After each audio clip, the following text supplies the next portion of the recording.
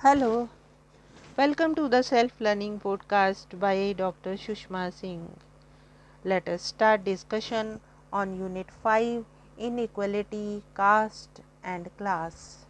And our topic is the nature of caste inequalities in India. Caste is the most contentious issue that has fascinated and divided scholars who have wished to study this system of stratified social hierarchy in India. There is an enormous body of academic writing and political polemic on the issue. These are basically the part of debate on the transformation of Indian society under the impact of colonialism and its administrative mechanisms. Some argue for the continuities of pre-colonial social structures including caste. Others stress the basic qualitative changes introduced by the colonial rulers. Louis Dumont, the French scholar and the writer of a famous book on caste, Homo Hercadius, constructed a textually informed image of caste. In this image, two opposing conceptual categories of purity and pollution are the core elements of the caste structure.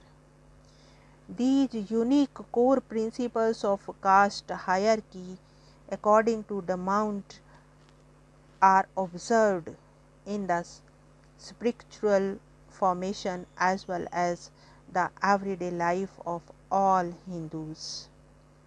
In other words, these values separate Indians culturally from the Western civilization, making India a land of static, unchangeable, Oriental, Brahmanical values.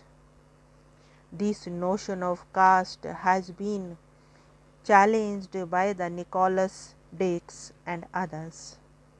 Dumount's notation was criticized as it failed to explain the social change, dynamism, and the individualistic strivings even within the traditional Indian society.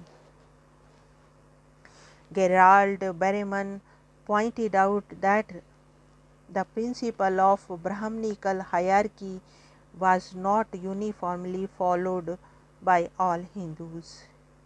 He also criticized the Dumontian notion that the power and economic factors are distinct and epistemiological to caste. It has been pointed out by others that the caste hierarchy is not a fixed hierarchy. Rather, it is a context specific and fluid and contains seeds of contestation among various castes. Nicholas Dix cites ethnographic and textual evidence to demonstrate that Brahmins and their texts were not so central to the social fabric of Indian life. According to this view, power relations and command over men and resources were more important. Brahmins were merely ritual specialists, often subordinate to powerful ruling families.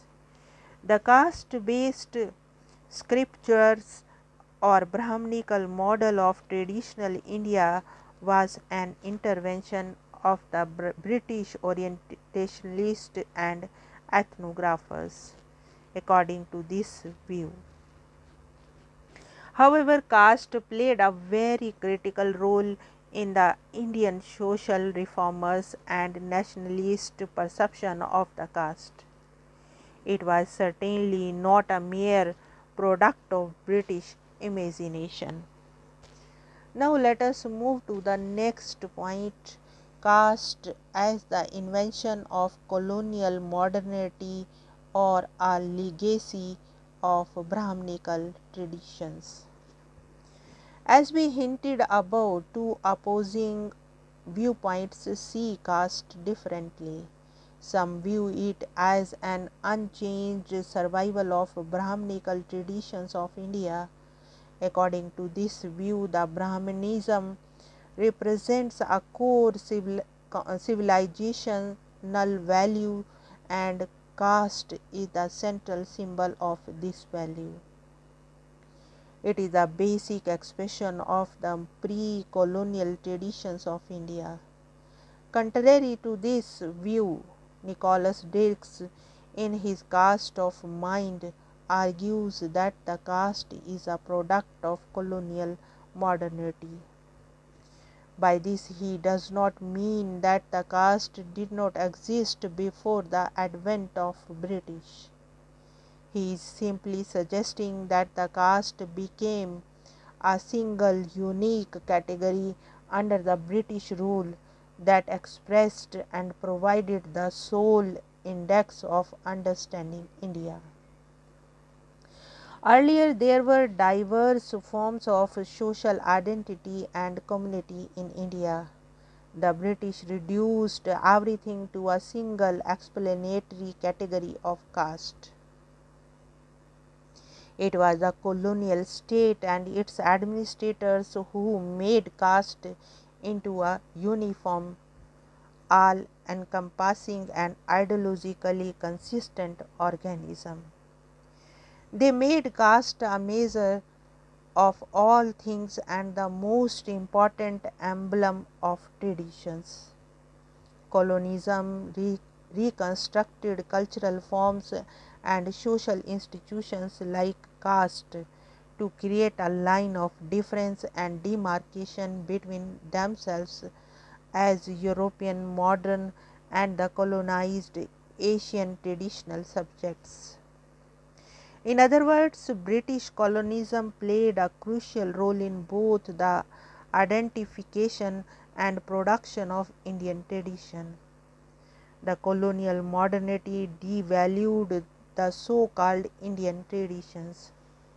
Simultaneously, it also transformed them. Caste was recast as the spiritual essence of India that regulated and mediated the private domain.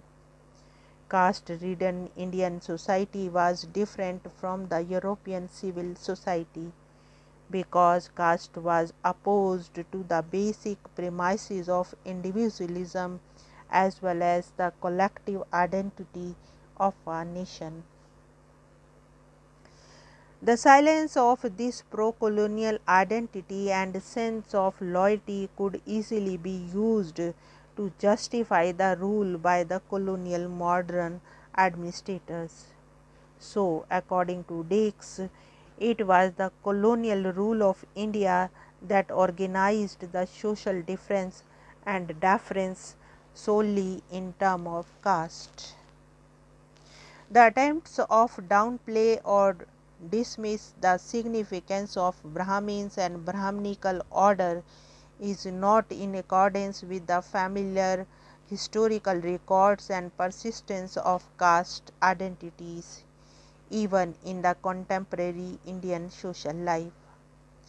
Caste terms and principles were certainly not in universal use in pre-colonial periods. Caste in its various manifestations and forms was also not an immutable entity.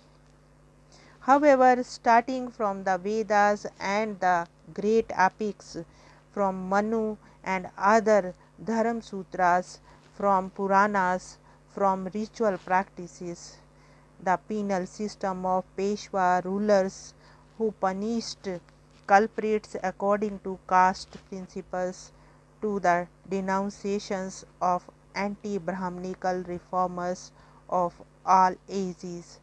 Everything points toward the legacy of pre-colonial times.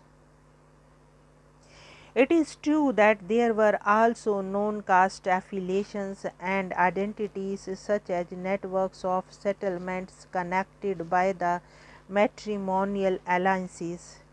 trade, commerce, and state service in the pre-colonial times. However, caste was also a characteristic maker of identity and a prevailing social metaphor. Caste was not merely a fabrication of British rulers designed to demean and subjugate Indians.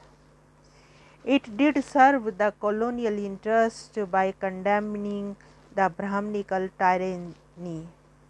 Colonial administration could easily justify their codes to civilize and improve the fallen people. Moreover, the strengthening of the caste hierarchy could also act as a bulwark against anarchy. Here we want to close this lecture or discussion and take rest. Thank you very much for engaging yourself with the self learning podcast.